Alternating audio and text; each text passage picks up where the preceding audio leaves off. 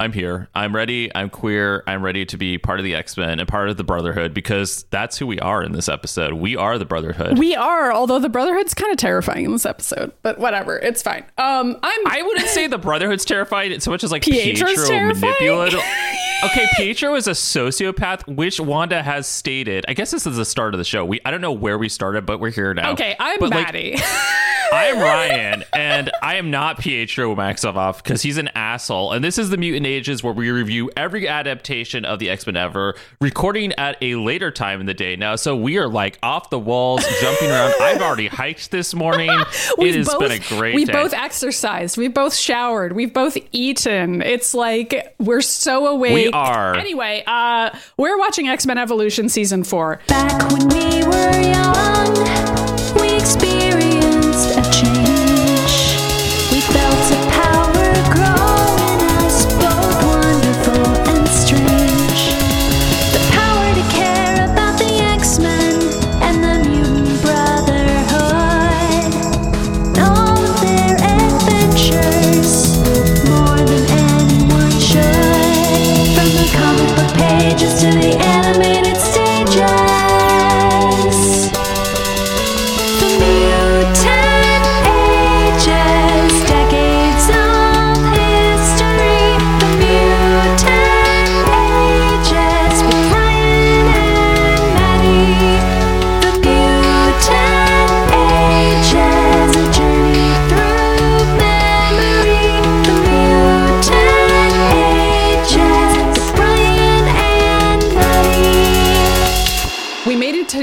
Episode 2, and it's called No Good Deed. Yes, that's what it's called. Magneto is dead. I mean, I guess we should go ahead and do previously on the X-Men. No? Previously. Right. Okay, so previously on the X-Men, Apocalypse is here and he's queer. Apocalypse is a gay, and all the X-Men are like, he's gayer than us and he can't be the king of gays, so that's not cool. Mm-hmm. And we're gonna like out gay him. Yes. That's pretty much what's happening. And also Apocalypse killed Magneto. Like, he burst him into 1,000 tiny little pieces, like fucking glitter in the sky, and he was like, bitch, bye, you're glitter now. and we're like, oh, Apocalypse is kind of cool. Yeah, Apocalypse is kind of cool now. We kind of like him now. He's not in this episode though. This is just the sort of fallout after Magneto has died. Also, Mystique is dead, but this episode is not about that. Rogue is not even in this episode. So there's a scene where Rogue is in the background with all the other X-Men, and I'm like, would she be here? And also, why is Nightcrawler here? I'm like, yeah, I had questions it just about felt like it was out of sequence or something. You know what I mean? But it wasn't, because Magneto did die in the last episode. No, you're right. You're right. But maybe like a few weeks have gone by before this happens, where like both the Brotherhood have kind of adjusted to what's happened, and also the X-Men I think this might also be one of those situations where they had two different like story teams working on stories, so they knew that Magneto was going to die, but I don't think they knew the emotional weight that the first episode was going to be. I don't know. This would be a great question for the creators of the show. Are you going to say that every week, Ryan? Like, literally every episode, you're like, I have 6 questions for the creator. Like, where is the X-Men Evolution book that I require? I would love that, actually, if they would put out a book. I would too. Anyway, so Magneto's dead. I feel like that's the only important thing we need to know, because Apocalypse isn't in this episode. I'm thinking if there's anything else. No, I guess what's also important to mention is that during the Apocalypse episode, which featured every character going into the ground underneath the Sphinx or up into like the Himalayan mountains or whatever. Yeah. The only characters who were not involved was the Brotherhood, except for Pietro, because Pietro is too busy trying to please Daddy Magneto. And I don't think Pietro was in the last episode though. For what? Under the Sphinx. I don't think Pietro was there. I think it was just Pyro walking around and Colossus walking around and Mastermind. And like basically Magneto went back home to drop off Pietro and pick up Mastermind. Right. Like, that's the only explanation as to what happened there. So like Pietro is now back with the Brotherhood, just saw his dad die, and has decided to take charge, basically. Like, there's a power vacuum now. No one is in charge of these kids. This is Pietro. Yeah. Pietro is absolutely. somebody who is all like, I am not going to deal with this trauma. I'm just going to take it out on everyone else around me and like use this opportunity to control them. So there's in the Scarlet Witch miniseries, the comic book, which I read right before WandaVision. I sat down and read like as much Wanda and Vision content as I could because just for fun. I had read these stories before. Yeah, but I was like really pumped that one of my favorite characters of all time was getting a TV show. And I went and read it again, and I forgot that there is a scene in there where Wanda and Pietro get together, and Wanda's like, honestly, Pietro, I don't enjoy seeing you ever because we used to be really close, but I realized that you just manipulate me and everyone because you're just a sociopath. Like she like straight up calls him. She's like you're a fucking psychopath. Like you like take all your shit on other people. You have absolutely like no emotional baggage about it. You don't care that it's hurting people to achieve gain for yourself. And although I would that's what you argue do. that is not necessarily, I think Pietro is upset. And I was thinking about you talking about how much they animate facial expressions. Oh, yeah. And they animate a lot of emotions across Pietro's face. So I don't think he's a sociopath who has like no emotions at all. I think this version of him, the comics version, probably is a sociopath, at least depending on who's writing him. But this version of him, no, I don't think so. I think this is But grief. I would also argue that the comic book version probably isn't a sociopath so much as that Wanda's like, that's how the she closest perceives him. diagnosis I can even find for you because you're terrible. I mean, I do think that Pietro, if anything, he would be closer to a narcissist where he keeps on doing things that hurts people, and then he therefore also feels hurt but doesn't stop doing these things because he can't like separate those feelings. You know what I mean? Like Maybe. you can't separate that. I feel like why are we trying to diagnose Pietro? I Is don't the know. real You brought question. this up. I don't think I can do that. I know though that there was an earlier episode where I accused Lance of being a sociopath, and you were like, no. And like this is the episode where Lance. This is like the nicest Lance has ever been, is this episode. This is an interesting episode for Lance, where he seems genuinely Concerned? Remorseful is how I would describe it, where he's like, I don't like what I've been doing as a person this whole time, and I want to change. Like, that's kind of Lance's arc. Okay, but he started that arc in the middle of season 2 when he went to join the X-Men. But he was kind of a bitch about it, though. Like, he was still kind of... But to be fair, Scott Summers made his life a living hell when he was honestly trying. Yeah. No, yeah, you're not wrong. So And that continues here, and that's interesting. I don't know. I felt like all of the kids in this were just acting like teenagers, you know? Like, let's leave the diagnoses on the table. Like, everybody was acting the way fair enough, but teens also, would act when their dad died. Like, geez. Like, that's enough, you know? Right. Oh, no, it is. Okay, so the opening of the scene, which is where what I was talking about when we first started this episode and started recording, is that they're on the subway, I guess, in New York. No, they're in Bayville, Ryan. They're in downtown Bayville. Downtown totally Bayville, different which place, looks like New York City. Except when it doesn't. Yup. Right. Yeah. I mean, I guess there's a lot of big cities in New York. Yeah, but it's also like this subway apparently goes all the way to the X Mansion, which is like in the middle of nowhere. Like, I felt like the geography of this episode made zero sense, but we can't get distracted by that. So anyway, they're actually just on the monorail. That's what's happening. They're on the monorail that goes underneath the X Mansion. Okay, hold on. Did you also have flashbacks to when we were teenage goths on the T going to Cambridge Square? Because that is the exact feeling I had when I started watching this episode. I mean, now I do. I honestly wasn't thinking about that at all because I was so distracted by the whole Bayville versus New York situation, where it's like Bayville is kind of like... It's kind of like Boston in the sense that it's just really small, and like it's not like New York because it's like you could walk across it in 2 seconds. Anyway, we are so off the wall today. It's crazy. We've been recording for 10 minutes and we haven't covered anything. Okay. Well, get ready because I'm going to say I don't even remember who this was with, but this episode with the train and all that, it brought me back to when there was some time when I was a teenager coming back from Cambridge Square. Like I'd taken the green line. Are you trying to say Harvard Square? Say Harvard Square, Ryan. There's no such thing as Cambridge Harvard Square. I don't know why I said that. I know it's Harvard Square. So Harvard Square is the correct location that Maddie and I hung out in for our entire teens.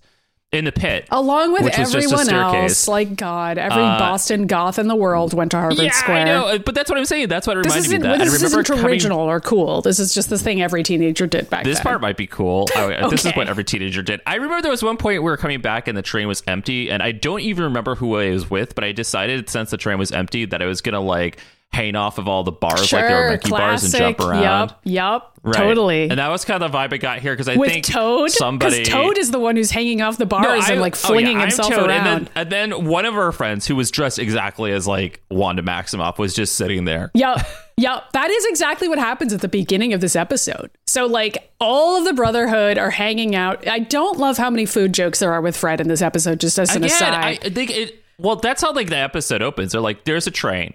Fred is fat and he's falling asleep because he ate too much food and it's all over him. And I'm like, really? Why couldn't he just like be asleep like a normal person on the subway? It's fine. He can just be napping on the train. I don't know where they're going. Why was there or why also they're a on chocolate the train. bar there? He's holding a half-eaten chocolate bar and he's asleep. Whatever. Anyway, so we pan over to Toad, who's standing up next to the bar, and I was like, why isn't Toad sitting down? And then I was like, oh, it's Toad. He probably thinks this is fun.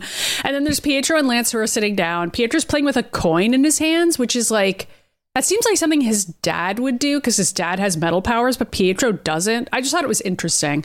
I think that's really funny that Pietro would watch this and he'd be like, this is what real men do. Yeah. And we're like, okay, no, Pietro, your dad just has you metal are aware powers. Magneto is gay, right? Anyway. You're aware you're gay. Anyway, meanwhile, like several seats away, Wanda's sitting by herself with like her arms around her knees, like all curled up. And so then Pietro sees what she's looking at, which is a guy on the train reading a newspaper with the headline, Mutant Battle Leaves World Shaken, which is like basically just this huge cover story about how Apocalypse is like destroying the universe right now. And I was like, oh, right. Like other people in this world are reacting to this situation, which is just not something that X-Men Evolution is about as much as X-Men TAS was sort of focused on that. Like we just don't see that very much because this is a show about teens. Like if this show had continued, I feel like this would have actually been a great way to expand into the greater universe of X-Men Evolution, because it's been very self-contained to Bayville, right? Yeah. But now with somebody like Apocalypse, who is like literally worldwide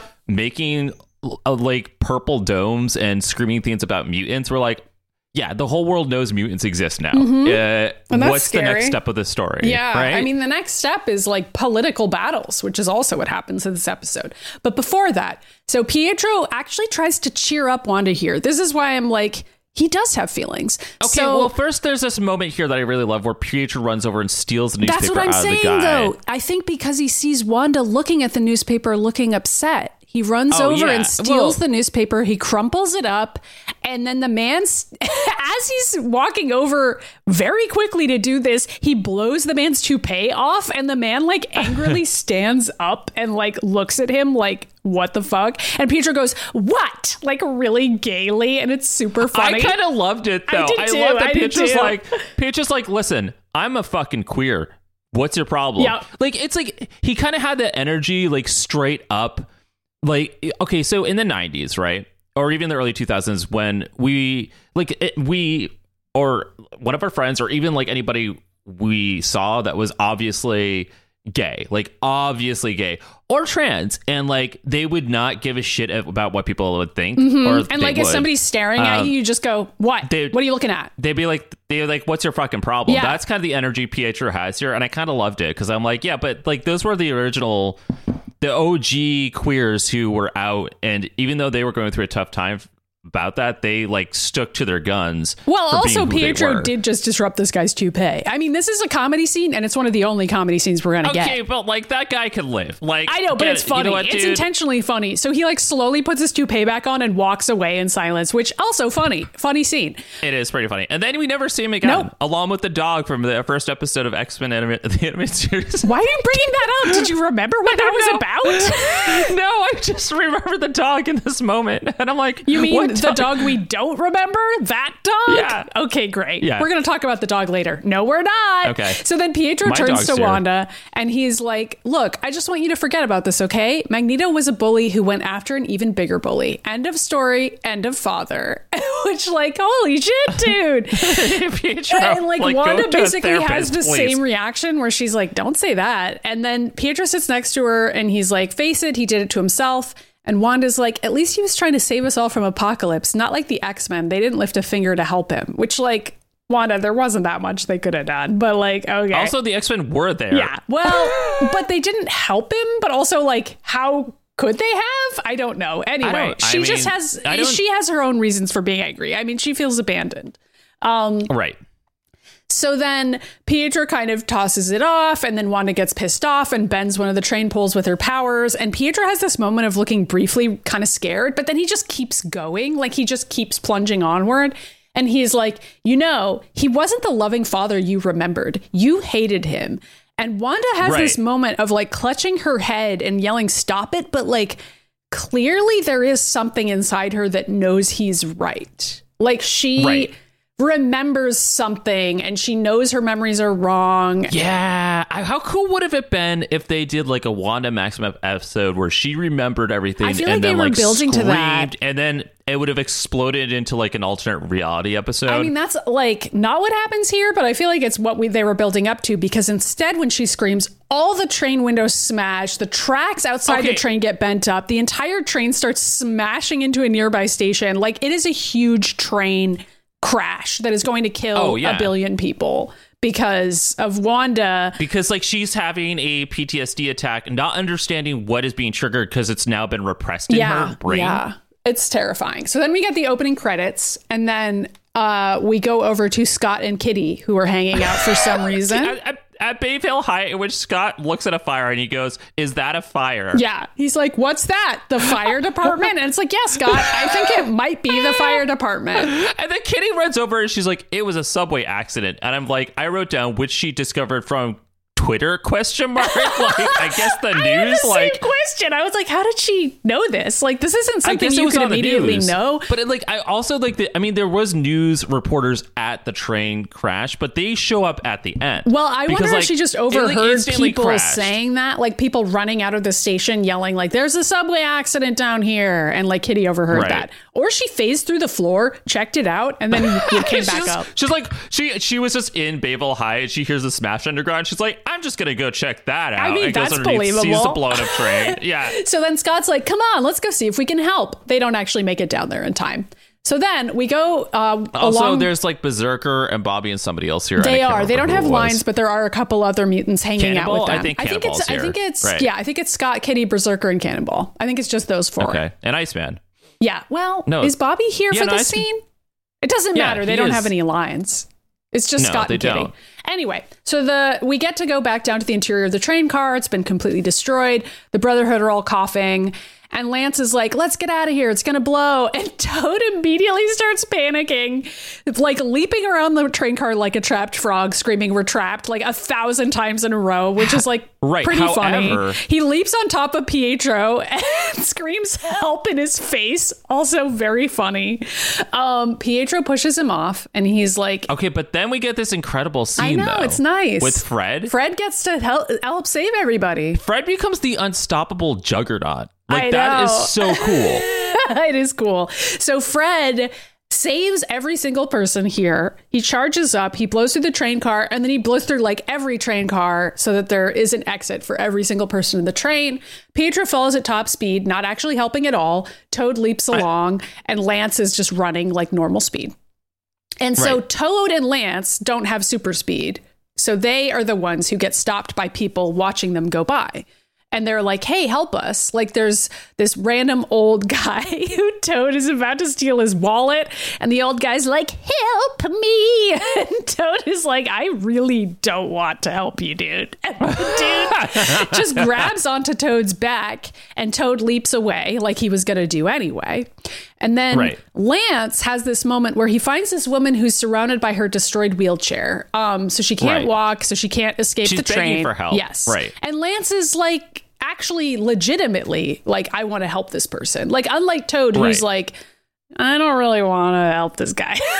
Lance is like, he's like, "Yeah, okay, I feel I have sympathy. I care about this." So I feel like Lance was being set up to be sort of a Richter stand-in. Yes, that's really how I feel. Absolutely. Yeah. So he is carrying the woman in like a fireman's carry, princess carry, and we'll see them again later. So then Toad leaps with the old man. Ironically, not the other old lady who was also in a wheelchair for the War Worthington episode. No, totally different old lady in a wheelchair. I would actually go ahead and say the show actually had a lot of handicapped characters on it, which is actually pretty cool. It feels very like late 90s, early 2000s in a way where it was like suddenly that was something that people cared about, where they were like, "We should include more characters in wheelchairs in media." And it was like, "Oh, okay. Burger King Kids Club." Remember there was a character called Wheels? Anyway, so Toad... Oh my God, but they were one of my favorites. They were. So then Toad takes the old man and hops out of the subway station, and he's like, this is your stop, beat it. And the old man is like completely immune to this and just hugs him and is like, you saved my life, how can I repay you? And Toad's like, I don't know, give me your wallet. It's like he just has no social skills. It's like funny to me. So then a firefighter walks over to Toad, and there's a bunch of firefighters and EMTs everywhere, by the way, of course. Right. And the firefighter's like, how many more people are in there? And Toad's like, just 2. And then the camera shows Lance carrying this old woman up the stairs. But then the train car explodes, like right as Lance is walking up the stairs, and everybody's screaming. Okay. There's that moment where Kitty looks over and she's at like Lance soaking wet. She's like, oh my God! Lance is finally nice. Yeah. So Kitty is creaming herself. He's like slowly walking with this woman up the stairs, and Kitty's like sobbing, like he's finally the X-Man I always knew he would be. And Scott is just like rolling his eyes in the background, like, you know, as the person who's had sex with this guy, he's kind of selfish. So then there's like this dramatic moment where the train car exploded downstairs, and like everybody thinks Lance and the old lady didn't make it, but then the smoke clears and he dramatically walks out. It's very Superman. Like, it is a true hero moment for Lance, and he's not playing it up. Like, he is just doing what he wanted to do. Like, that's how it's portrayed. Right. So the EMTs roll over a gurney. They tell Lance to put the woman on it, and he does. And then Fred and Toad and Pietro gather around, and Pietro is the one who starts like posing, which I liked that they kind of have him be the one who's like, I'm Pietro. And like, I know, because he runs over and it's like, you can call us the Brotherhood. Yeah. But before we get that moment, we see Wanda just a little further away looking sad and kind of like walking away. And so like, we know she's there, but she's not. She's like slightly disconnected from the guys. I mean, she looks, the expression they're portraying here for Wanda is that she seems sad and guilty. Yep. Yeah. So then a reporter goes over to Pietro, who's like, you know, mugging for the camera, of course. And she's like, so are you guys heroes? Like, what's going on here? And Toad is like, yeah, we're heroes to the core. Just ask this guy. I saved his life. And grabs the old man who's like, yeah, he saved my life. And the reporter is like, who do you call yourselves? And Pietro kind of has this moment of like, looking a little nervous for a second. I gotta say, I love the facial expressions on this show. Oh yeah, like, this show, especially in season 4, they spent a lot of extra time in animating really those facial expressions. Because he like has this moment of just looking a little bit nervous, and then suddenly he's like, "No, I got this," and like regains his confidence, and he's like, "We're the Brotherhood, bitch!" And like they all start like voguing together, and it's adorable. And then the camera pans back over to Scott, Kitty, Berserker, and Sam, who are just standing there like, are you fucking kidding me right now? It's like a really funny shot of them. It is really funny. But then it cuts to this news report by Edward Kelly. Yep. He's like, hello, I'm Edward Kelly. And as candidate for mayor, I want to ask you one question. Do you feel safe? Every day, mutants move freely through our city, our streets, and yes, our schools, and they are powerful. I want a registration on every single one of them so we can kill them after we register them. Yep. And these creatures must be monitored because, trust me, they're them on a dangerous. List. Put them in some camps. It's so fucked up. It was really fucked up. And then it cuts over to Senator Kelly. Well, he's not Senator Kelly yet. This is him becoming the mayor. Yeah, he's running for mayor of Bayville, which is like the equivalent of mayor of New York. So it's like actually a pretty high-powered position. It is, but I also feel like what would have happened is that it would have then escalated to him running for senator. I mean, this is how it starts, right? Yeah, so Edward and this other lady. Yeah, his assistant, his campaign manager, I don't know. His campaign manager, probably. Watching the ad, and they're like masturbating to it, and I'm like, They're like, that's good. Very good. Great job. And then it cuts away to a breaking news of the Brotherhood saving people. Yep. And the lady's like, maybe we should change your anti-mutant platform. And Edward, like, flips the fuck out. He's like, no, what we need to do is show the public that these people are fucking atrocities and they need to be like fucking killed immediately. Like, that's his response. And it's like, yeah, he's like, I don't give a shit if mutants are popular for like 5 seconds because of this Brotherhood situation. These people are sick. They're sick freaks and I hate them and I'm not gay. And she's like, okay, dude, if you say so.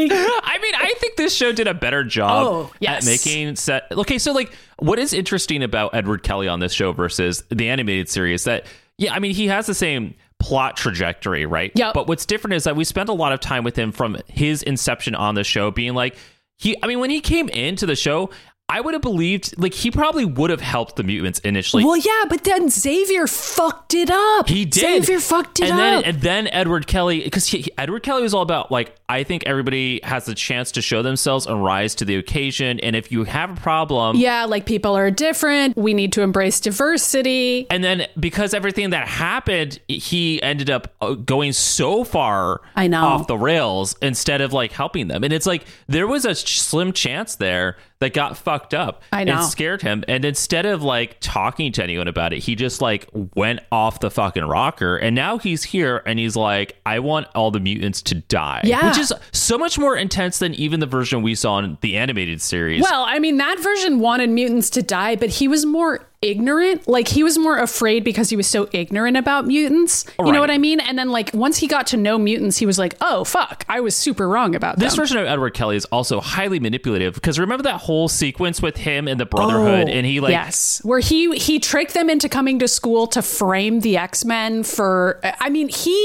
He's fascinating as a character. Oh yeah, and then afterwards, after that, he, like, turns to Lance and he expels him, and Lance, like, what's your fucking problem? Yeah. And Edward Kelly's like, I don't want your fucking, like, gay shit in my school, and I'm just trying to use you to make the others look bad. Yep. And, like, Lance is like, fuck you. Yeah. Like, fuck you. Like, Lance absolutely remembers that, and I would say that informs his behavior in this moment and in every moment. Yeah. Like, just the Brotherhood remembering Edward Kelly and, like, what a piece of shit he was. So anyway, the next day we go to the X Mansion. Kitty picks up the morning paper outside and she's like, okay, Kitty, by the way, is wearing, like, the biggest fucking khaki capris I've ever seen. I know. And it was like, which is, I mean, I say that now, but, like, obviously we were all you wearing and I that were shit. wearing this exact outfit every single day. Parachute goth pants at the time, and I just, like, it brought me back to that time period when, like, the style was skinny shirts and like tiny little belly shirt, huge free running pants. Yeah, you could go skydiving in them. They're so big. So that's what Kitty's wearing for whatever reason. I actually think it's her pajamas, but it doesn't really matter.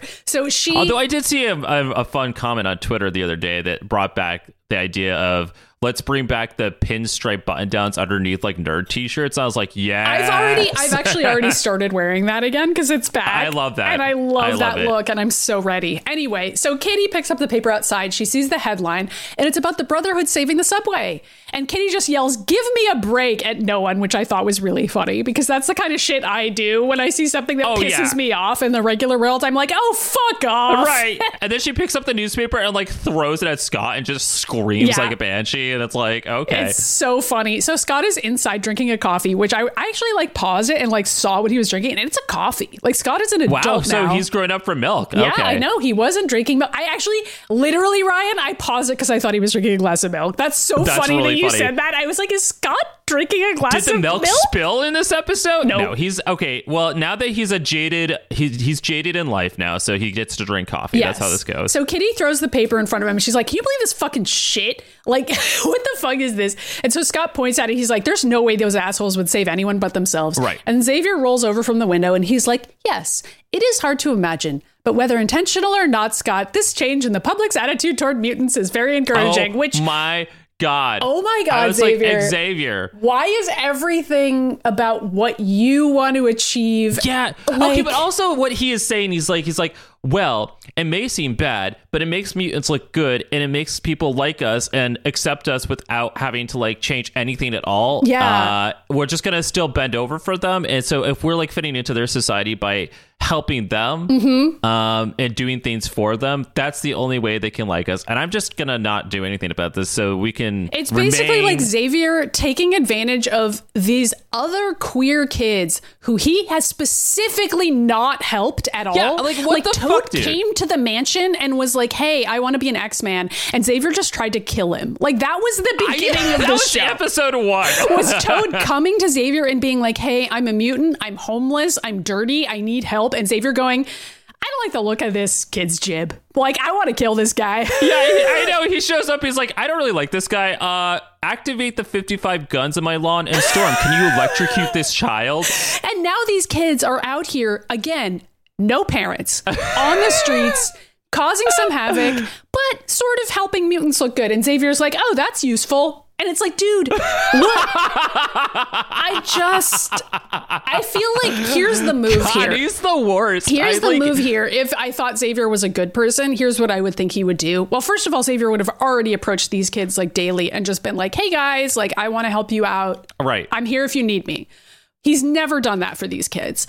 But hey, no, he hasn't even done it for his kids. Like the whole fucking apocalypse situation. Remember the last episode? He was like in the middle of the apocalypse. He's like, oh, wait a second. How are the students that live here? Yeah. Like, he's like, how are they doing? And Beast is like, luckily I've checked in on them and they are just ignoring everything like we all did. Yeah. And Xavier's like, good, because I have no time for them. Yeah, I know. So like in this situation, I feel like this is where Xavier should have intervened. Right. Like before any of the rest of the shit that happens in this episode, Xavier should have been like, well, I'm the adult here, so let's go like check in on the Brotherhood and like make sure they're okay. And by the way, like really though, he knows Mystique is dead. Like stone and dead.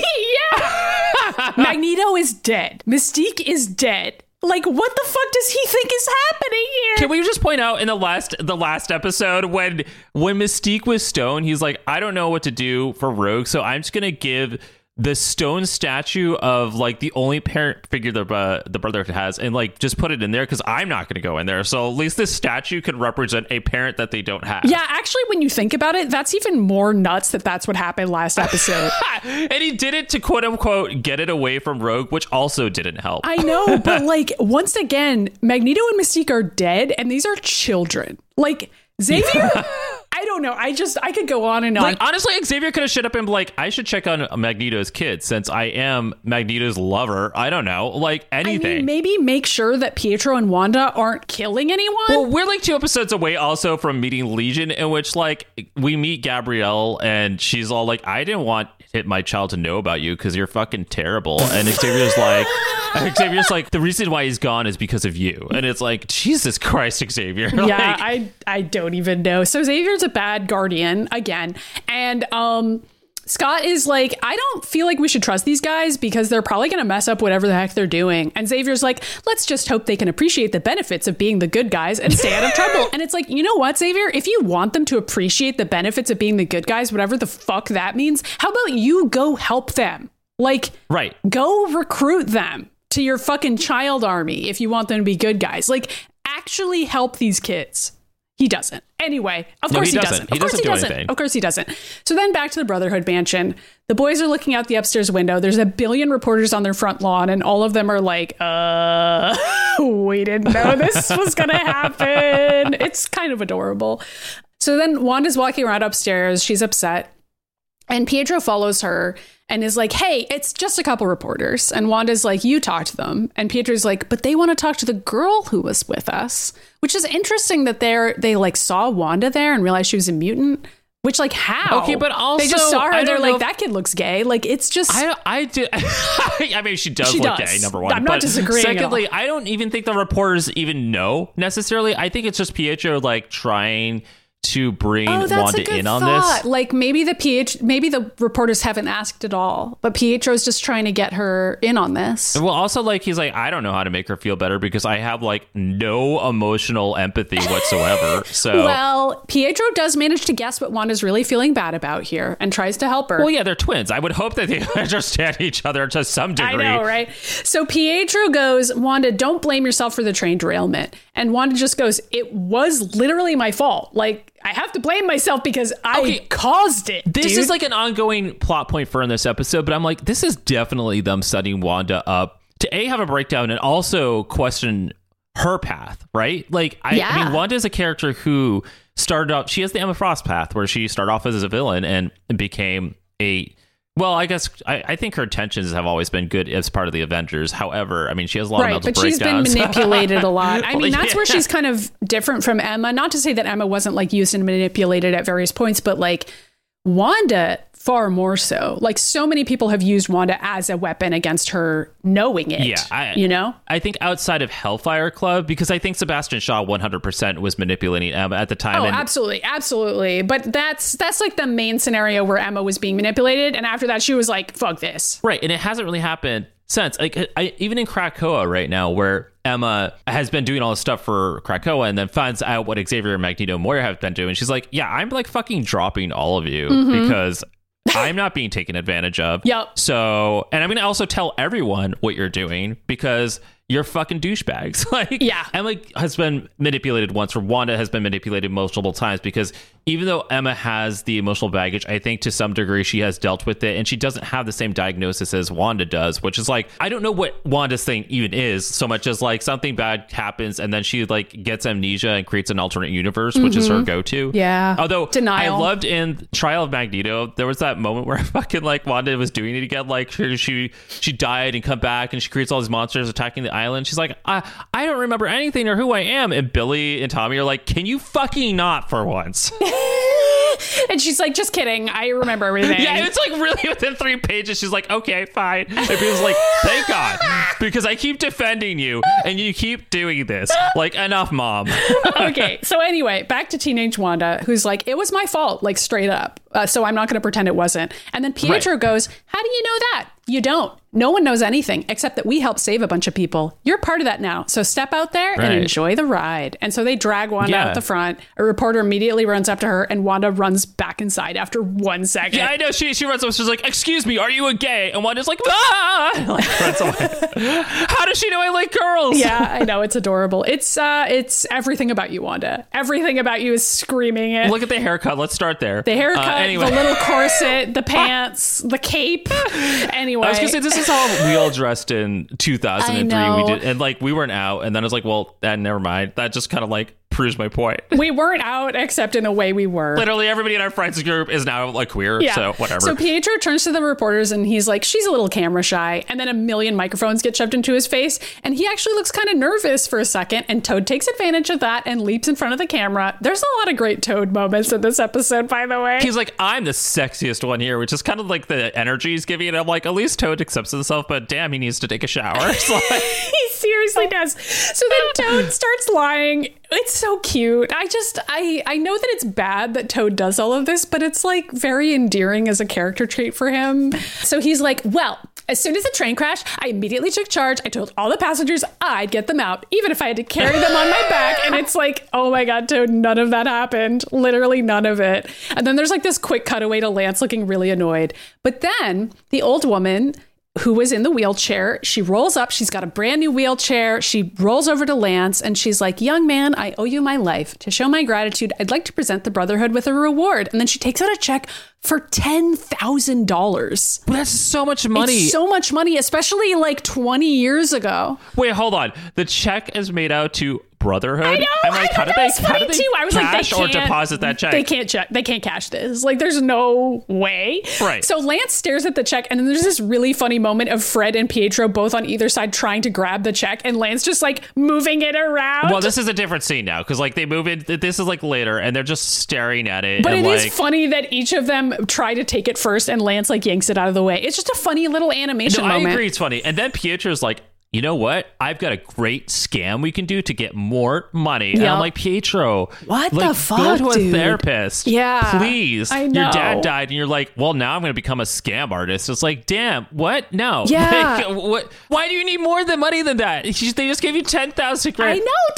$10,000 is so much. Like, you guys could live off of that for so long, but they don't have a way to cash it. And they don't need to use it on their house because this woman owns the biggest construction company, I guess, in the state of New York. Yes. And basically is like, we're going to redo your entire house. And not only are we going to renovate it because it's like falling apart from, you know, them being the Brotherhood, but also they're like, we're going to like completely redecorate it for you and furnish it for you. Yep. And like, I'm like, you don't have to pay for any of that. So that's in addition to the 10 grand. So like, yeah, it's just like 10 grand for the 5 of you to split up. Like, so basically their life is finally getting better. I mean, I don't know who's paying the bills because like Mystique, I mean, did she just own this house and was like, I think this old woman is paying the bills all the way up until the end when the kids are exposed as like frauds. You know what? It just occurred to me that probably Irene is covering all the bills for all of Mystique's shit because like, or Mystique, unless Mystique's stealing it, but like, I don't know. It's got to be in somebody's name and it can't be in Mystique's, basically. No, you're right. Like, who's paying the water bill? I mean, I feel like they're stealing it though, because wasn't there that whole episode where they like didn't have any water, remember?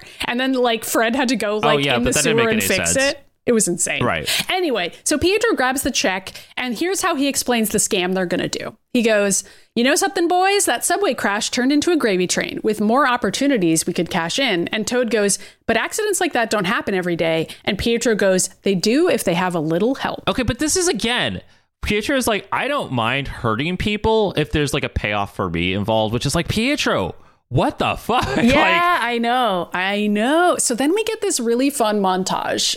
But beforehand, we get a little quick scene with Lance and Pietro. So they're wearing their costumes now. And they're in an alley.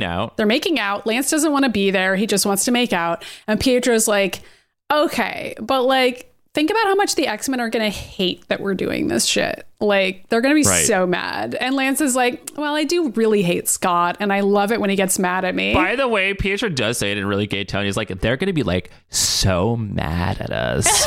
And I'm like, Pietro, dude, you're great gay. Yep. I love it. You're gay, but I wish you also weren't a narcissist. I know. He's a little terrifying.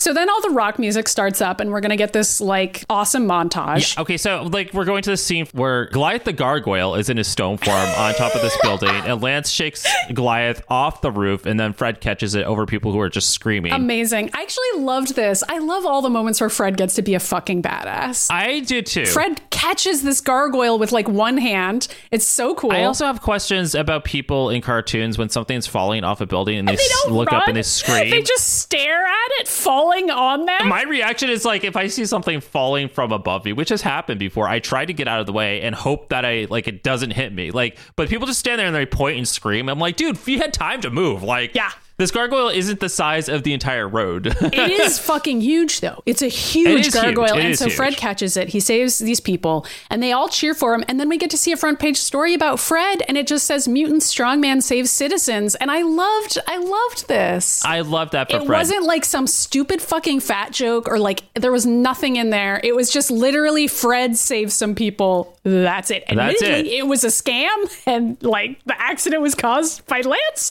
But hey. Oh, yeah. We'll take it. I don't know. But this next scene is totally insane. Terrifying. It's terrifying. It doesn't even make sense on how it works. So Pietro is watching these two children play soccer in a field. Like, I guess it's at a public park. And there's a bee's nest, which he hits with a baseball bat to land in between the two kids playing soccer. That wouldn't work. It wouldn't, because like immediately 1,000 bees come out and the children aren't stunned. They just scream. And Toad runs over and eats all the bees. I'm like, no, the bees would have stunned all of you at this point. Yeah, the bees would like destroy Toad's tongue. Like, he can't eat all the bees. Okay, I'm not even thinking about that. I'm like, they're like, the children weren't stunned by the bees. I'm like, those children would have absolutely been stunned by those bees because Toad isn't fast enough for this. And the way that they animated this was like they animated Toad jumping through like 3,000 bees, which I'm like, okay, there's not that many bees in a beehive. But it's like 1,000 bees, and Toad is zapping them so quickly, so fast, and it's like a video game suddenly, where it's like Toad's like, it really is. Like, it kind of reminds me of like that Lion King mini game in the video game where it's like Pumbaa and Timon just catching the bugs in their mouth, and it's being dropped by like, I don't know, Simba in the trees. That's kind of what it brought me back to. It's like Space Invaders, where all the bees are coming towards Toad and he has to like go to either side of the screen to like get all the bees into his mouth. It makes no sense at all. Like, even Yoshi can't do this shit. Whatever. Nobody can do it. And so the newspaper claims that Toad saved the kids from the bees, which, like, ridiculous. I don't even know what to say. Yeah, and the kids on the background of that paper are like leaping up, being like, yeah! And I'm like, oh my God. And it's like, why isn't anyone asking, like, how did the bee's nest suddenly land in the middle of a soccer field? That's true. But also there's this moment where Scott's just screaming and throwing the newspaper across the room, and Kitty just looks at him. Oh, wait, he blasts it with his eyes. With his powers. Yeah. He throws the newspaper in the air and shoots it. Like, Scott. It like burns the light. It's Kitty just staring at him, being like, what's your problem, dude? Like...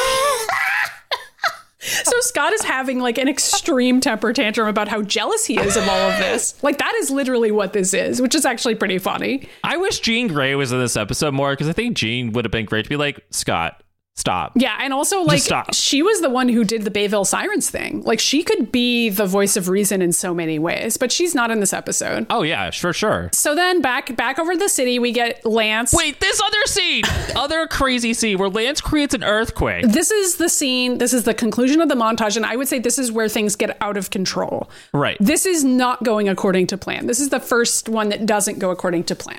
So Lance causes an earthquake that flings a city bus off of course, and it's almost hitting a mom with a baby carriage like crossing the street, and Pietro saves them. But then the bus keeps going, and it almost hits other people. Okay, this other okay. Two guys that are dating. Two guys that are at a bus stop sitting very closely to each other and looking into each other's eyes. And I was like, what is this like anonymous hookup shit that's happening right here, right now in this episode? Like, it's just a couple. It's just a cute little couple hanging out. Okay, I'm glad that you saw it as a couple. I was like, this is like some weird anon shit that's happening. They're very next to each other. They're like right next to each other. But you know what? If that's your thing, that's power to you. Hey, who's to say they aren't on a date and they know each other? Yeah, that's what I'm saying. I'm the one that's being like, it's a weird like anonymous thing. You're like, they could be dating, right? And I was like, oh yeah. Also, what's wrong with anonymous sex? Like, I don't know why I'm being weird about this. Nothing. But what's wrong with dating? Anyway, so the bus almost hits these two gay guys. I just don't understand any of this gay shit, and I'm a gay. Like, oh my God. So then luckily Fred is there, and he manages to stop the bus just in time. And there's sort of this animation of Fred's face, like, worried. Whoa, we barely caught that. And then also Pietro has a moment of being animated, like, oh fuck, like this got a little bit real. And it's like, okay, so clearly the kids are realizing that maybe this is concerning. But then we get a quick other montage right after this of the Brotherhood house being made over. And it has like a big screen TV now and like a really nice furniture and like paintings on the walls. And like, it looks like a completely different place, you know, like it's amazing suddenly. So we're like, oh, so this is why they feel like they need to do this, because unlike the fucking X-Men who are supported by Xavier's endless riches and brainwashing everybody, which, by the way, is evil. Just saying.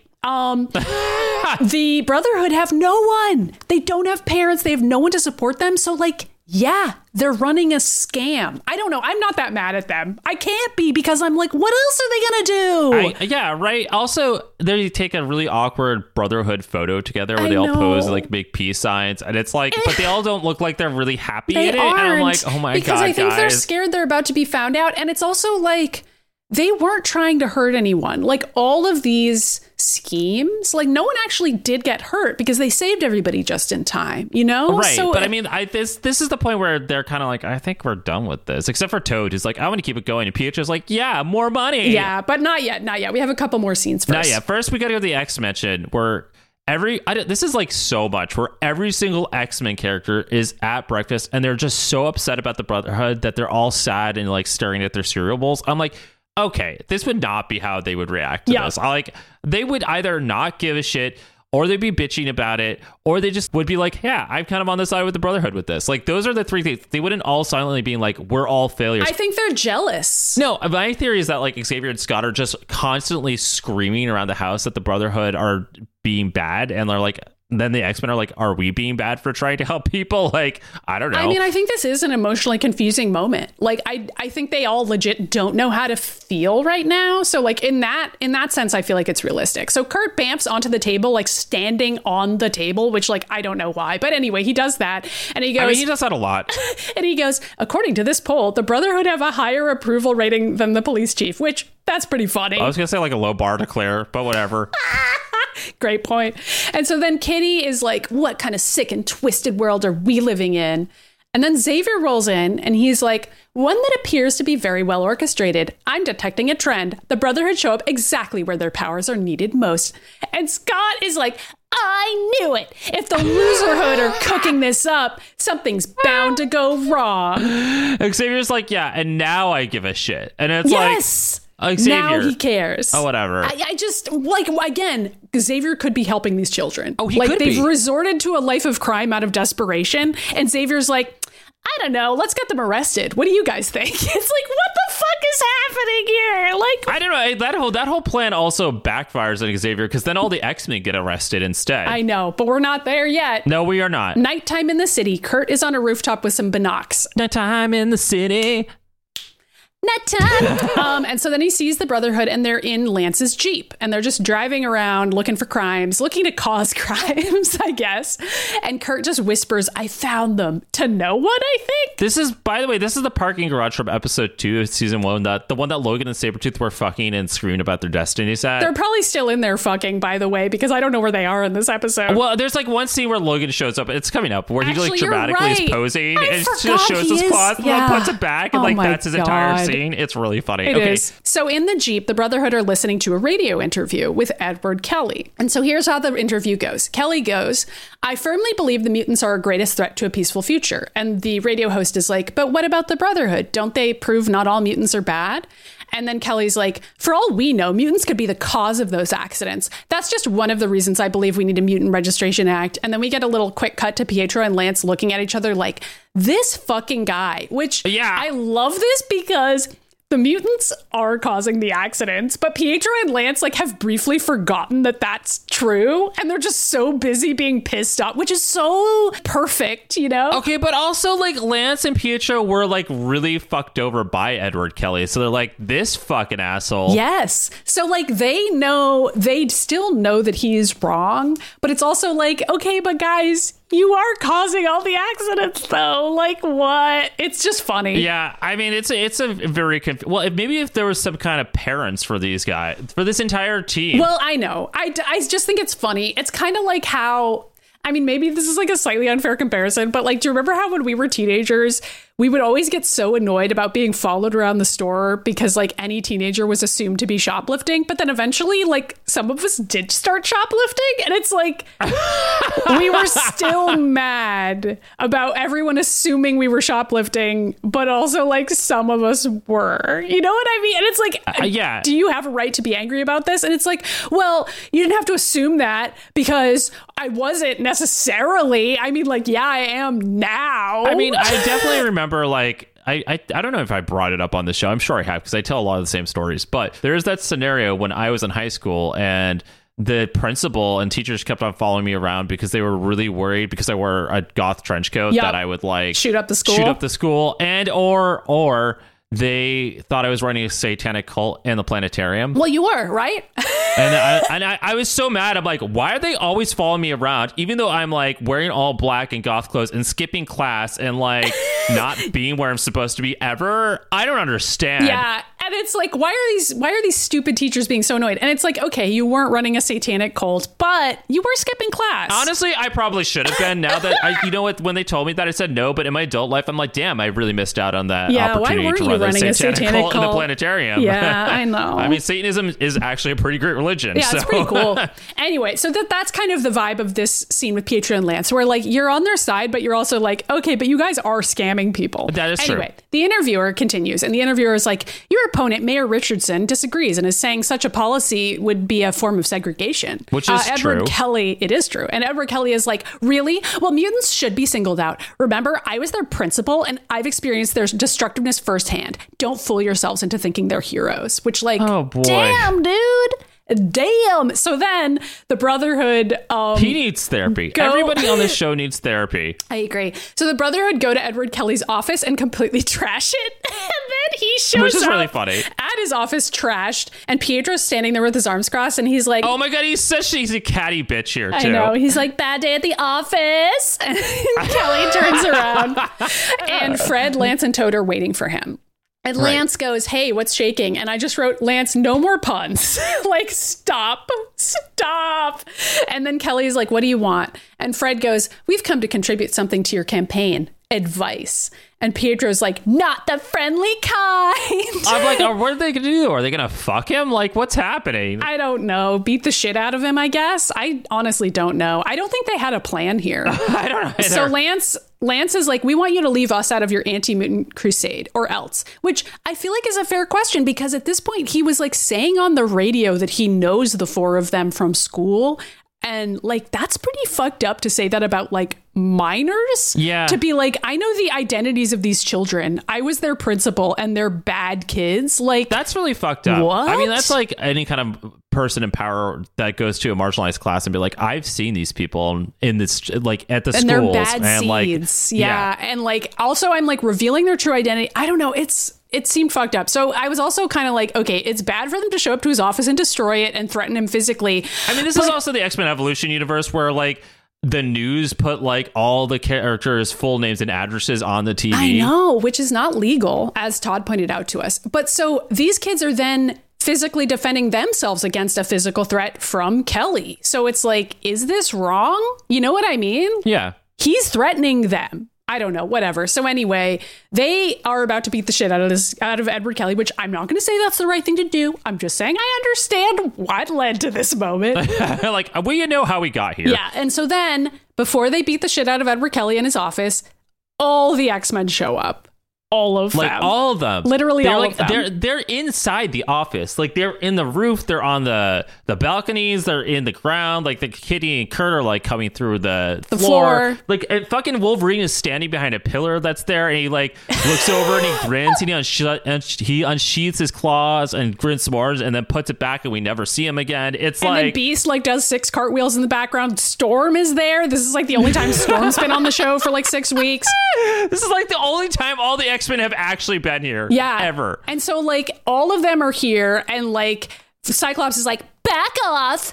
And Lance is like, what are you going to do about it, Red Eye? Which like, that's a stupid nickname, but like, okay. And then Scott's like, whatever it takes. And then like all the X-Men are like surrounding everybody and like being like, we're ready to fight. And Lance is like, okay. Lance like gets ready to jerk off on all of them. And Pietro is like, no, we should leave. I'm like, okay, finally. And so then they're leaving, and Toad's like on his way out, and Jean slams the door telekinetically on Toad's tongue, which is actually really funny. But it is pretty whatever. funny because Toad is like blowing a raspberry at them with his super long tongue, and Jean slams it on his tongue. It's just a fun little moment. And then Edward Kelly screams, he's like, I'm going to get rid of all of you. And it's like, Jesus, dude, like they just saved your ass. This is the opposite of the X-Men TAS Edward Kelly in so many ways, because he's like, okay, the X-Men just saved me. Yeah, I still fucking hate you queers. Like, I'm gonna kill you guys.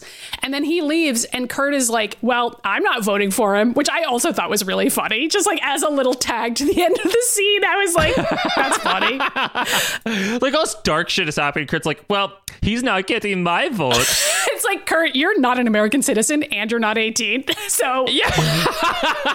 But it's still a very funny line coming from any character. Then we go to the Brotherhood, where Avalanche is like posing in the gayest way possible. He's like bent over and like squatting and just shaking sexually, and the whole house is shaking. Everyone's like, dude. Yeah, so Lance is twerking and shaking the house. His butt's getting an incredible workout. Fred is carrying a basket of muffins. I don't know why Fred has a basket of muffins in this scene. Does he really? I didn't even see that. He has a basket of muffins. I like how it's like blocking this shit out now, how frequently it's happening. It goes by really quickly. But anyway, Lance screams, I've had it with the X-Men. Well, he's like having a little twerk tantrum and earthquaking around.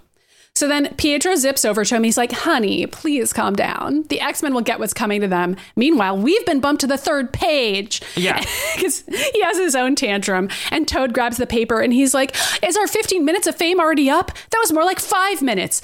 Okay, maybe 10. And then Pietro, I know. I like, and Lance is like, I think we should just stop. Yeah, but Pietro can't move on. And he's like, the only mention of us is we're going to be cutting the ribbon at the zoo. But that's it. And Fred is like, we got to remind the public how much they need us. And then Pietro looks outside and he sees Wanda out on the front steps. And she's like sulking and looking really depressed. Okay, this is like incredibly fucked up, by the way. I know. Like, Pietro walks out and sits down next to her and he's like, hey, did you hear what happened to us? The X-Men, they attacked us. They are trying to hurt us. Yeah. They tried to kill us. Like, they're trying to like... And after they like allowed our father to die and didn't help at all, they're trying to kill us now. And Wanda's like, oh, shit, okay. Like, this is a lie. And this is a lie. Yeah, Pietro's like, yeah, they're coming after us next, and we need to protect ourselves. And Wanda's like, oh, I got to protect my friends and my brother. Yeah. Like, you know, like, which is, again, a lie. This is the kind of shit that Pietro does in the comic books all the time to Wanda, by the way. I know. Like, what I the hate fuck, it. dude? So basically, based on a lie, Wanda goes with the boys to the ribbon cutting. Okay, this is like the most insane thing I've ever seen. Because first of all, there's just elephants like out and walking around with the people. And I was like, this would not happen at a zoo. No, Absolutely not. Absolutely not. So then reporters are taking photos like while the elephants are like holding up the ribbon to be cut or some shit. I'm like, why do they have a what the hell? It's like, no. Yeah. And this is like already, I'm like, you're one of those bad zoos. I can tell already. Yup. And so Pietro does a speech. Zoo. And Pietro's like, thanks for coming, everybody. Love you all, except the haters who are resentful of our fame. I'm not going to name names, except I will. I'm talking about the X-Men. And then like this is like craziness in which Wanda just walks by and like uses her powers to knock Scott's sunglasses off his face and not allow him to close his eyes, and he just starts shooting everything. Which honestly, she didn't need to do that. He was going to keep his eyes open the whole time anyway. Let's be real. I know, it's like she could just knocked him off. That would have been enough. And it's really funny because she just is fucking with everybody's powers. So immediately like Scott's screaming that he can't close his eyes, and Jean's like, what the fuck? And like then Iceman goes, I can't control my powers, and like starts shooting ice everywhere. This is actually kind of terrifying. Like, we're presenting it as comedy, but it's actually terrifying. It is. Like, no. Scott is shooting blasts at like every single animal pen, and like all the animals are running around. Like the elephants are stampeding people. People would die in this scenario. The elephants are like, all the people are screaming and falling on the ice. The elephants are also spinning around on the ice, which is crazy. Yeah. One guy almost gets crushed by an elephant, but Jean saves him. Yep. Then Wanda throws Kitty all the way over to the alligator exhibit, and she jumps out and she gets stuck on the glass, and she goes, get me out. So Cyclops decides to look at her and like blast open the glass, in which the alligators are free. Okay, but this is not what alligators do. They do not. There was like a wall they had to climb over, and they run over to the wall and climb over it in like 2 seconds. I'm like, dude, alligators can't do that. But okay, yeah, I mean they can, but not that fast. Like, all of the animals are like rabid and aggressive and like actively trying to eat every single person. There's like a point, I don't even know what part it has. I think it's the next scene in which Kurt's trying to teleport a guy away, but it lands on a falling light, and Jean catches it, and then Wanda makes them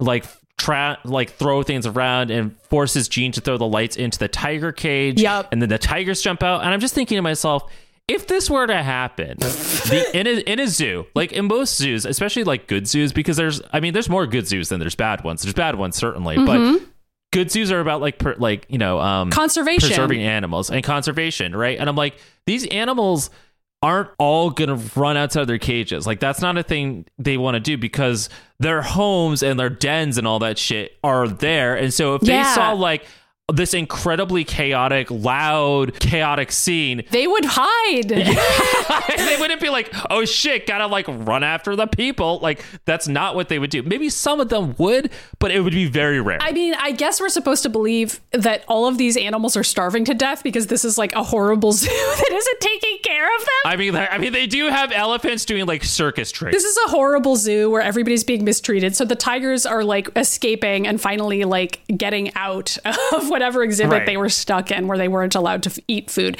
So then there's a dramatic fade to black, and we're just supposed to assume that like thousands of people died. I don't know. They don't show us, so we just have to be like, okay. We're just like, what the hell happened? It's like everyone's screaming, and then the next shot is like, bam, bars closing on the X-Men. I was like, whoa. Yeah, so Scott and Kurt are in a jail cell, and Jean and Kitty are in the other jail cell. Okay, it's really funny. The cops leave, and then Kitty just walks through the cell to the bars, and Xavier's like, Kitty, just stay in there while I figure this out.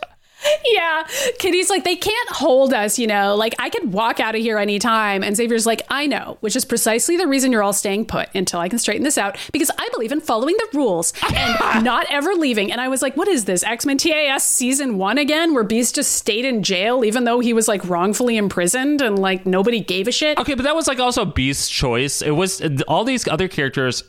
Xavier does this thing when all the X-Men are in jail, or an X-Men character, he's like, let me figure this out, and then when I say it's fine to come out, you come out. Like, again, he lets them out later so they can do something for him, right? Like, that's what happens. Absolutely. Then it goes to this TV report of Toad. His name is Todd. I know, but they never call him that. No, they don't. But Toad is doing he's sobbing on TV about how mutants and queers just want to live in peace with others, and the X-Men are ruining that for him. Yeah, and the X-Men are criminals, he's saying. Right, and then Toad's watching that thing, and he pauses it, and he's like masturbating to himself. He's like, I'm just so hot on the TV. Yeah. And Fred and Lance are like, dude, like, we need to stop. This is exhausting. It's really dangerous. Clearly, the last two things we did was almost a real, actual problem. Yeah. We need to stop. And Toad's like, oh, well, we got to keep going because then where's the money going to come from? Pietro's like, no, we do need to stop. But after we do something that makes everyone remember us forever on Wikipedia, and that is how this is going to go down. Yeah. One big final act of heroism the town will never forget. And then he like sticks his butt out a little bit. Then it goes to like this insane math problem. I know. It's just like there's two trains running at each other at these approximate speeds, and one's carrying gasoline, and this other one has this many people, and they're gonna hit at this time, and the tracks only change at this junction, and you have to release this part of the train in order for this part to explode, but not this other part. And how fast does Pietro need to run in order to get? I'm like, oh my god! I was like, who decided to animate one of those fucking like SAT questions? Jesus. I don't know, but you did just summarize the entire end of the episode. It is the two trains. It is exactly what Brian said. I mean, like, that is how it happens. But at first, Pietro doesn't know there's two trains. He thinks there's only the one train, and he's going to make this one train go out of control. So he leaps into the front car, and somehow he causes a huge electrical problem, which this isn't his powers, by the way. Like, I don't know how he does this. I honestly don't know what he does. I'm like, he pulls a Kitty Pryde where he somehow manages to stick his hand into the machine because he's moving so fast. I'm like, no, even though you're moving fast, dude, you would either like blow up the machine or your hand would bounce off of it. That's not how your powers work. Yeah, and so then he leaves. I know that can for the Flash. The Flash can do that thing where he moves so fast that he can phase through walls, and I'm like, okay, it's like a vibration thing. There's like great panels of fucking like Wally West and Barry Allen being like, if we vibrate hard enough, like with each other and against each other, we can phase through walls. I'm like, this seems gay. So I don't think Pietro has the power to do that, or at least not that I know of. But somehow he might, but he wouldn't know now. I don't know. Like, he's like a kid still. Anyway, he somehow does something to the train, and then he leaves. And then the train conductor sees this, and he's like, I can't stop the train anymore, and now I can't do fucking anything. Yeah, okay, this is crazy. I know. And then his radio calls him and is like, hey, you missed the turn that you're supposed to take, and also, like, you're heading straight for a train that's like full of 8 barrels of gasoline. I don't know why that train is there, but whatever. I don't either. And the conductor is like, well, I'm completely out of control and I can't fucking do anything. And the radio's like, oh, well, I guess everybody's going to die. Yeah. And then it goes over to the Brotherhood showing up in a Jeep, and they all jump out in front of the train that's like speeding away. And they all pose and they go, don't worry, the Brotherhood is here. And some guy is like, this is actually really funny. Like a guy it's in really his funny. car. He's like, what about the other train? Yeah. And Pietro's like, what other train? And the guy's like, on the radio, the other train that's covered in tanks of gasoline. And like Lance turns to Pietro and he goes, oh yeah, this will go off with a bang. And Pietro goes, you can't win them all. See you outside the blast zone, and just leaves. Yes. And then Toad and Fred are like, yeah, we can't do anything. And then Lance is like, wow, fuck all of you. Like, that is kind of like what that comes to. I feel like we don't really spend any more time with the Brotherhood for the rest of the season, but I honestly feel like it was going to result in Lance leaving the Brotherhood. Like, I feel like this was the end of his reign because like even at the end of the episode, he's like, yeah, I'm done with all of this. Yeah, it's interesting. So like Pietro jumps in the Jeep and like Toad and Fred just kind of follow him as Pietro drives away. But Lance doesn't leave with them. Like he just is like, I'm going to stay and see what I can do. Right. So then we go back to the police station and Xavier rolls in and he's like, oh, hey, so I decided to like brainwash everybody and get you guys out because the Brotherhood created like a massive problem that only we can fix. Well, that's not how he poses it. He says that the police are asking them because they don't know how else to contain the situation. But I do like your theory in which Xavier was like, I have brainwashing powers. I forgot about that. I just don't buy that the police would go to Xavier and be like, hey, can you let your teenagers out and like let them save the world? Yeah, that was kind of like how I felt too. Like, I just don't really believe that that's true. I don't feel like they would do that. According to this universe, there are no adults with mutant powers. It's just like only children. Well, yeah, and Storm and Beast, who like aren't really in this episode. Yeah, honestly, why not? I don't buy it because the X-Men have been presented as criminals on the news. So like, why would the police suddenly be like, we've decided they're not criminals and we need their help with these 2 trains going towards each other? Like, it feels like there's a few steps missing. So I'm just assuming Xavier brainwashed some people to like, speed it up. I agree. That makes more sense. Meanwhile, the Joker's just standing there being like, there's some people on this train and there's another one on this train. They're gonna have a bite to blow the other train up. And then he like falls into some sort of, I don't know, catacomb that avalanche opens up beneath him. Yeah. So after they all leave and the X-Men are freed, it cuts over to Kurt teleporting Scott and Kitty to the top of the train, in which Kitty phases them through.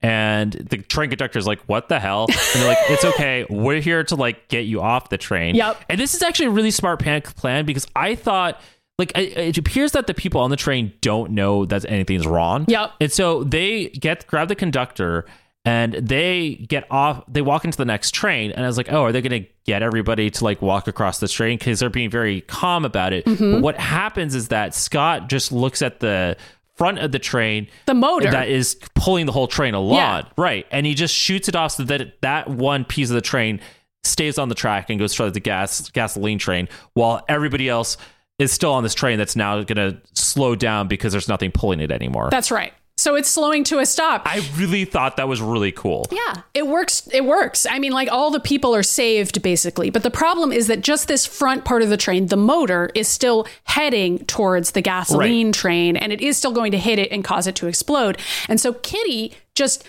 hangs out in this first car still. She wasn't supposed to do this, but she just decides to stay on it.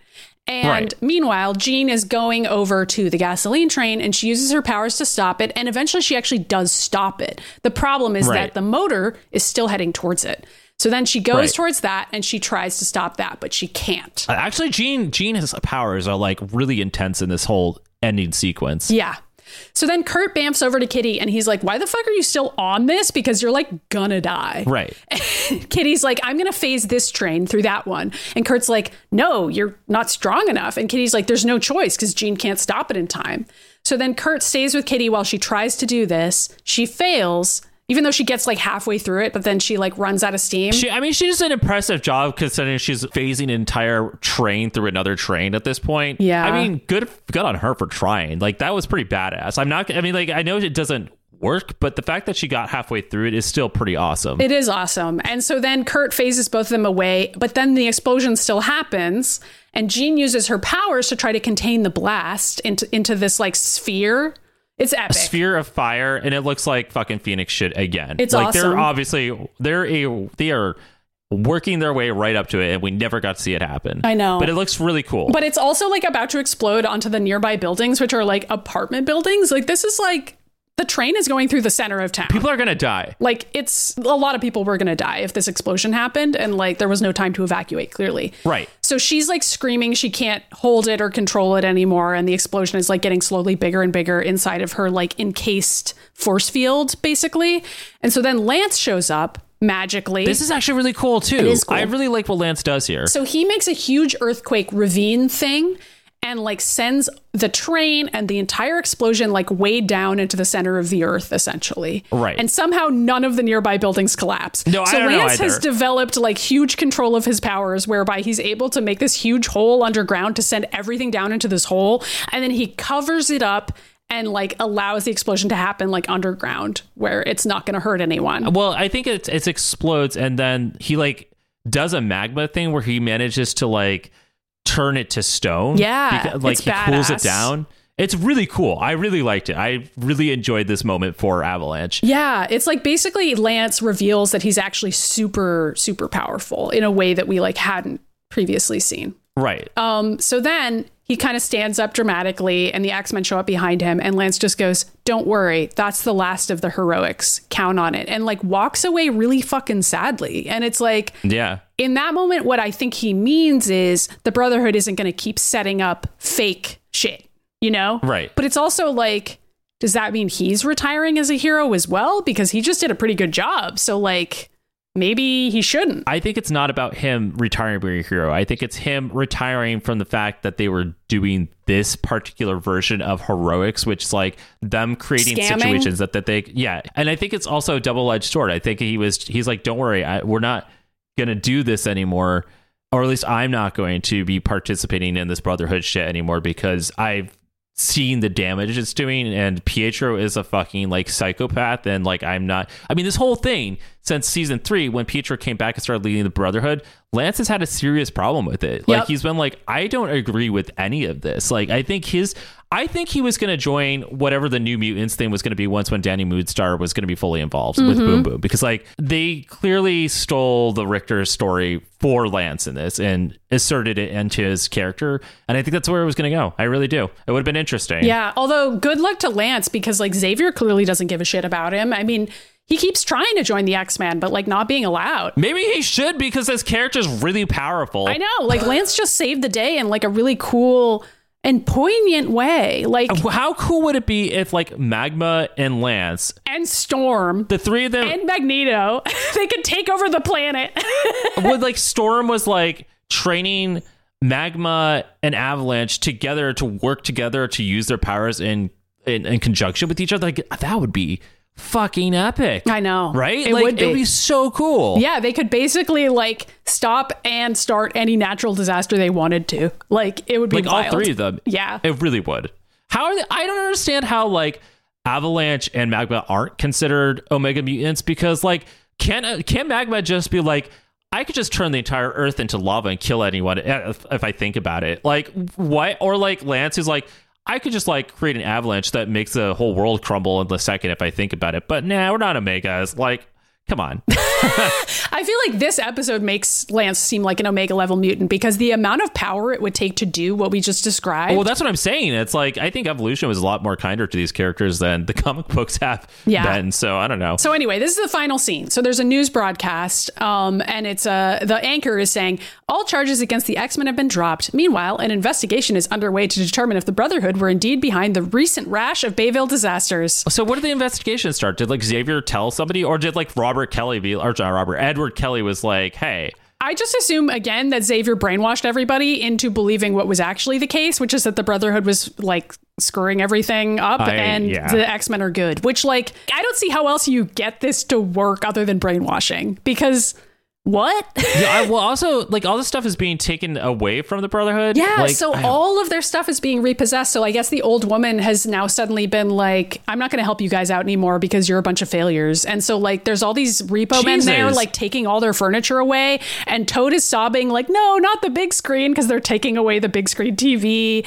And like all their shit. And like suddenly they're just sitting together in an empty house. All right. And then Pietro turns around and he says, what should we do now? Take the new subway into the city? And the Brotherhood are like, shut the fuck up, you asshole. They all start beating the shit out of Pietro with their powers. That's the end of the episode, is him being like, nobody can take a joke, as they kill him. Yeah. Like, that is like what's happening. Yeah, it's like comedy where everybody's beating the shit out of Pietro.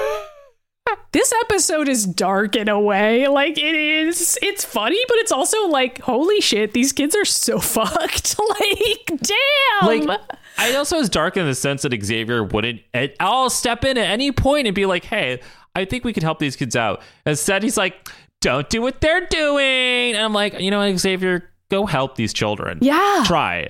He doesn't. He really doesn't help them. And he like barely helps his own children. Like, he lets them sit in jail for a night. And he's like, I'll come get you guys later. Yeah, I don't know. Xavier is a very questionable character in general. Although I did really enjoy the most recent Krakoa episode, the Krakoa issue where Emma Frost is like, yeah, Xavier, you are the most guilty person in the universe. Here's your crown. And she just tosses Cerebro at him. And I'm like, damn. Yeah. Unfortunately, this episode doesn't end that way, although it should. I wish Emma Frost was here. It is too bad that the Brotherhood, I don't know, it just feels like they're constantly pawns to everybody else's control, and you just can't help but feel for them, you know? I think this episode also provides a little fight back on that, because like, I think through Lance, especially, his whole arc in this episode is that even through what's being given to them because of these accidents and what happened, and what Pietro is doing, and how Edward Kelly is also trying to manipulate them, and how the news and the public is trying to manipulate them. I mean, Lance has always been a character on the show who's been like, yeah, everyone's been trying to manipulate me. And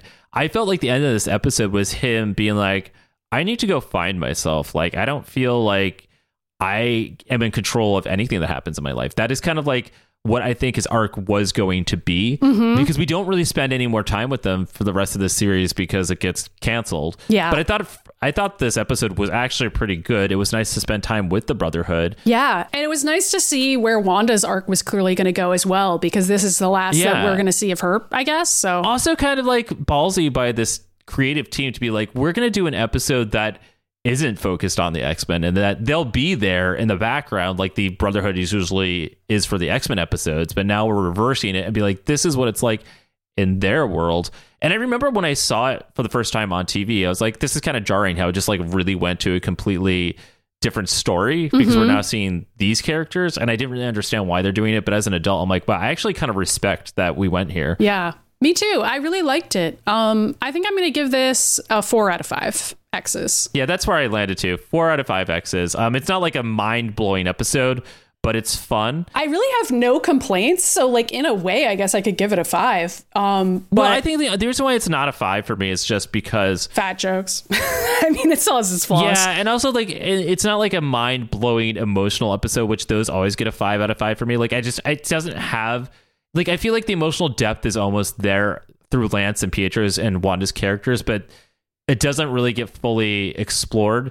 But it's almost like it's set up so it could have been. Like, I mean, I don't like that Pietro does it, but I do like that they managed to write dialogue for Pietro where he's manipulating Wanda, and I find that really fascinating and interesting to see how manipulative Pietro can be.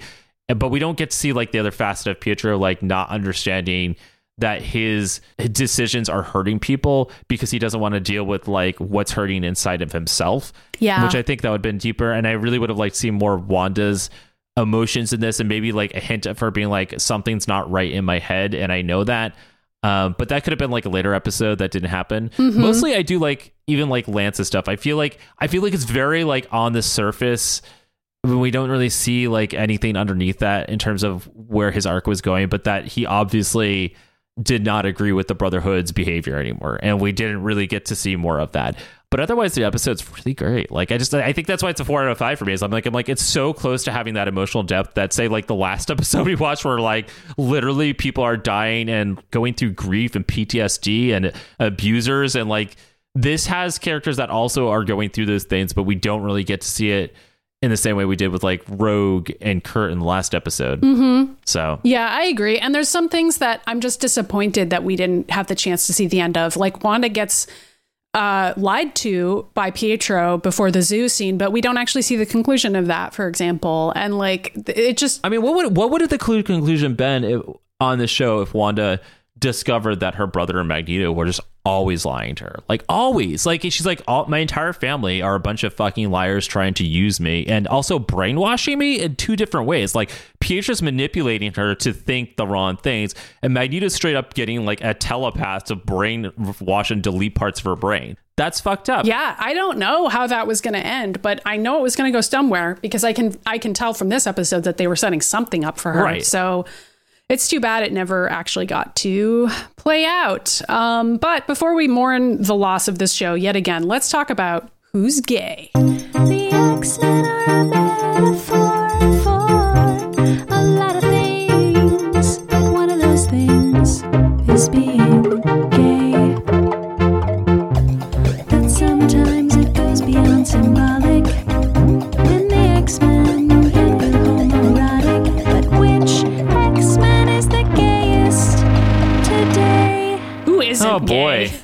I mean, like, yeah, this episode's pretty gay. I mean, obviously Pietro takes the cake because he's like a catty bitch in this. Yeah, he is. I mean, he is a total showboat. Like, he's very flamboyant. He's very expressive. He's just gay in the way that you can't even explain. And it is kind of funny to see like Lance and Scott having their dick measuring contest in the background. Like, they do feel like they're kind of the counterpart to the more flamboyant Pietro, and also Toad's flamboyant in this episode as well. It's like funny that Toad wants attention, even though he doesn't necessarily look like the character who would do that.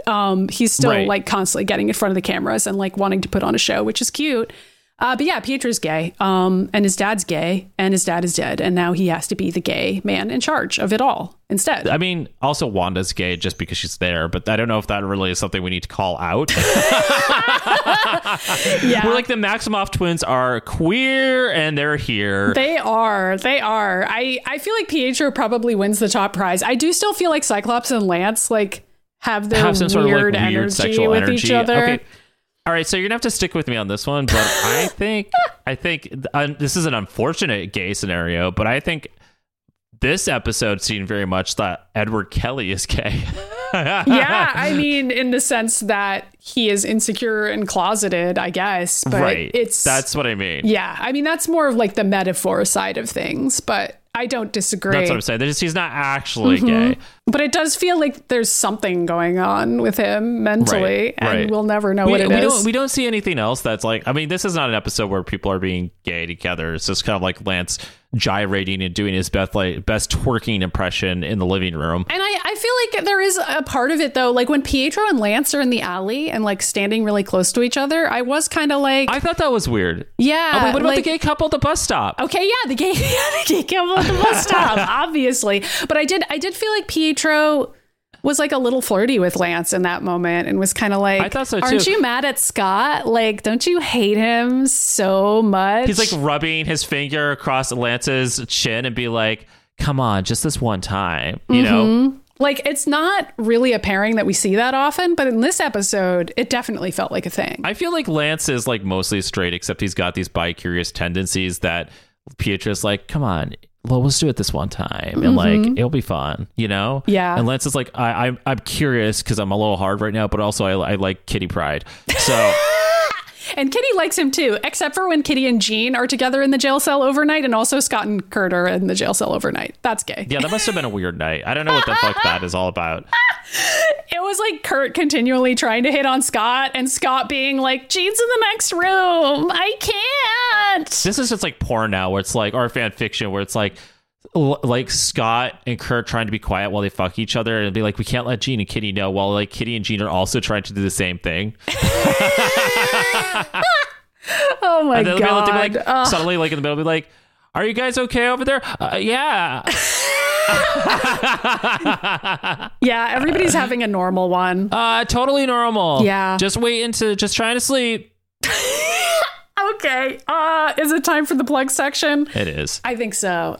So next week, I think we're finally going to release our special Mutant Vision comic. Yeah, it's definitely happening. I'm going to apologize to everybody because that was on me. I got the booster last week and I lost 2 days of writing, and I could have completed it yesterday, and I was like, do I want to rush it? Because I feel like if I do that, it won't be as strong as if I didn't rush it. And so we have chosen to push it back by a week, but it's definitely happening in the next episode. We're recording it next week, so it'll be next episode. And then after that, we will be watching Target X is the name of the next episode. Guess who's back? X-23, right? X-23. Also, Omega Red is in that episode. Really? Huh. Yes.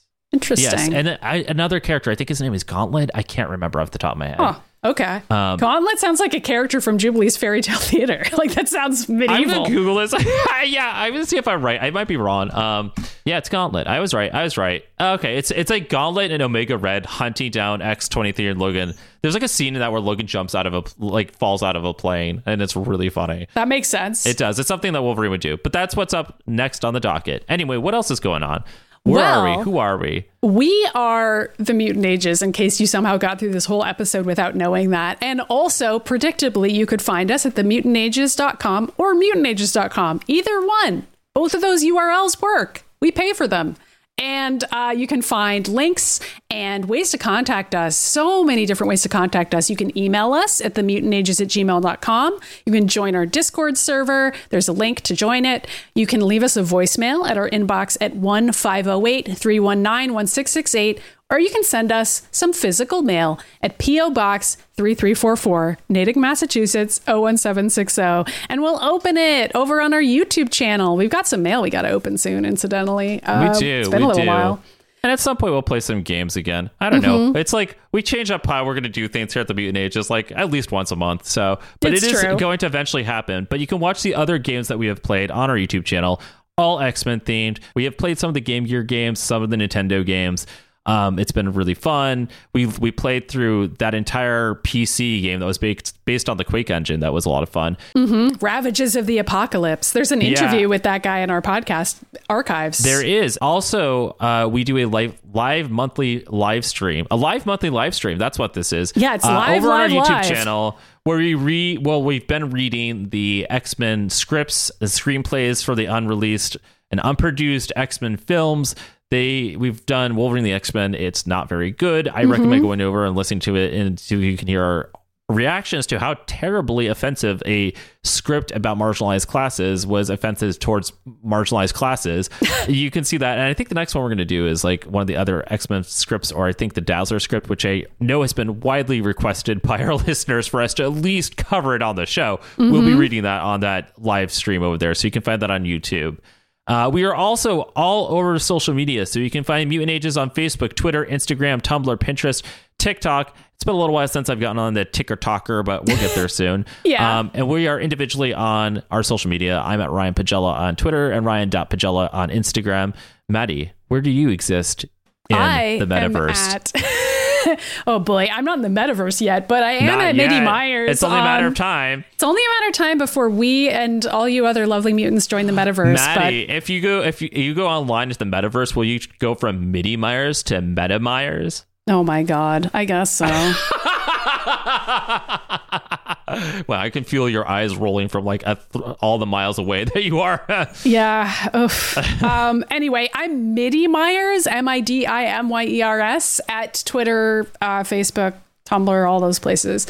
And also, while I'm already talking, there are so many other ways that you can support the show. Like, for example, we have a store where you can buy a shirt with Bishop on it saying that time travel is real. It's been so long since we've seen Bishop. Maybe someday he'll come back. And not on this show. And when he does, time travel will be real once again. Or you can go to our Patreon. And that's patreon.com/themutanages. You can support at all different kinds of levels. I would recommend the bonus audio tier level, which allows you access to our bonus episodes of the show, including a pretty long episode of us talking about Hawkeye with Todd, who has read a ton of Hawkeye comics and had a lot of opinions about the show. Kate Bishop comics, all that stuff. That was a really fun, like, full-length episode about Hawkeye that people could be getting. Plus all the archives of times we've talked about so many other movies and shows. That's right. We'll also have some other podcast episodes coming up soon. I mean, I know that Eternals is hitting Disney Plus soon, and Maddie and I will talk about that. I will also be watching Shang-Chi hopefully in this coming week, and we could talk about that. At some point when Spider-Man is made available for Maddie to see it without going into theaters, we'll definitely talk about that because it's an incredible film. And everybody keeps on asking us, our listeners keep on being like, when are you going to talk about Spider-Man? I'm like, well, we have to wait until it's like available to see. Yeah. I saw it in theaters. I took the risk, but I didn't care. I was like here for it, and I'm glad I did. Spoiler alert, I sobbed a lot. But also, if you want to talk about Spider-Man spoilers, I would say you should join the Discord and check out our MCU channel because you should just go in there and talk about Spider-Man with some pals. Our Discord is fantastic, and it's very inviting, and for anybody, it's very positive. We support each other here, and we get to nerd out. I gotta say, we have never run into like a negative issue on the Discord, and it's been around for a couple of years now. So I highly recommend it. Great community, great people. We have a very, very wonderful community, and some of them even support us financially. But before we switch topics, let's give a shout out to our highest tier Patreon supporters. That's right. Coming to you, front page of the newspaper for the best of mutants all around. Our top tier supporters are Samuel B, Somin, Soren B, and Zach S. Yeah. For being awesome mutants who are saving people. And they're not scamming. They're not scamming you.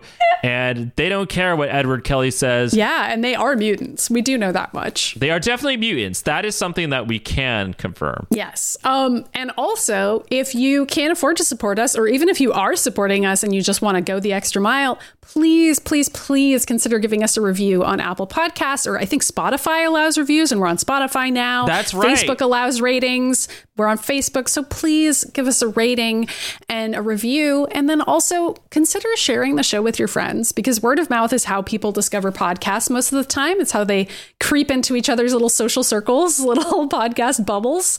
And share it with somebody who you think would enjoy it. Throw them the Wolverine live action episode. I don't know. Throw them something that you feel like is a good entry point, and get them on board, and tell them to join the club. Yeah, if you want to hop into our Discord or email us at themutanages@gmail.com, I would love to know what your favorite episodes are, because I would love to be sharing those for people that are asking for a jumping on point.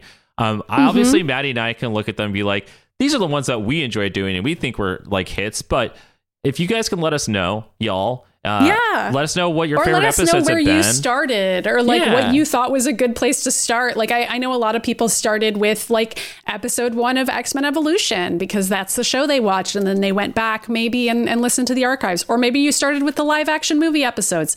I don't know where you started, but you can let us know what you think. But it would be cool to know. Yeah. And that's it. That's it for this week's episode. We did it again. Oops. Not oops. Oops. Hey, we did it again. We made see you another next show. time. I'll keep singing till Maddie cuts me off the episode. The mutant age has a journey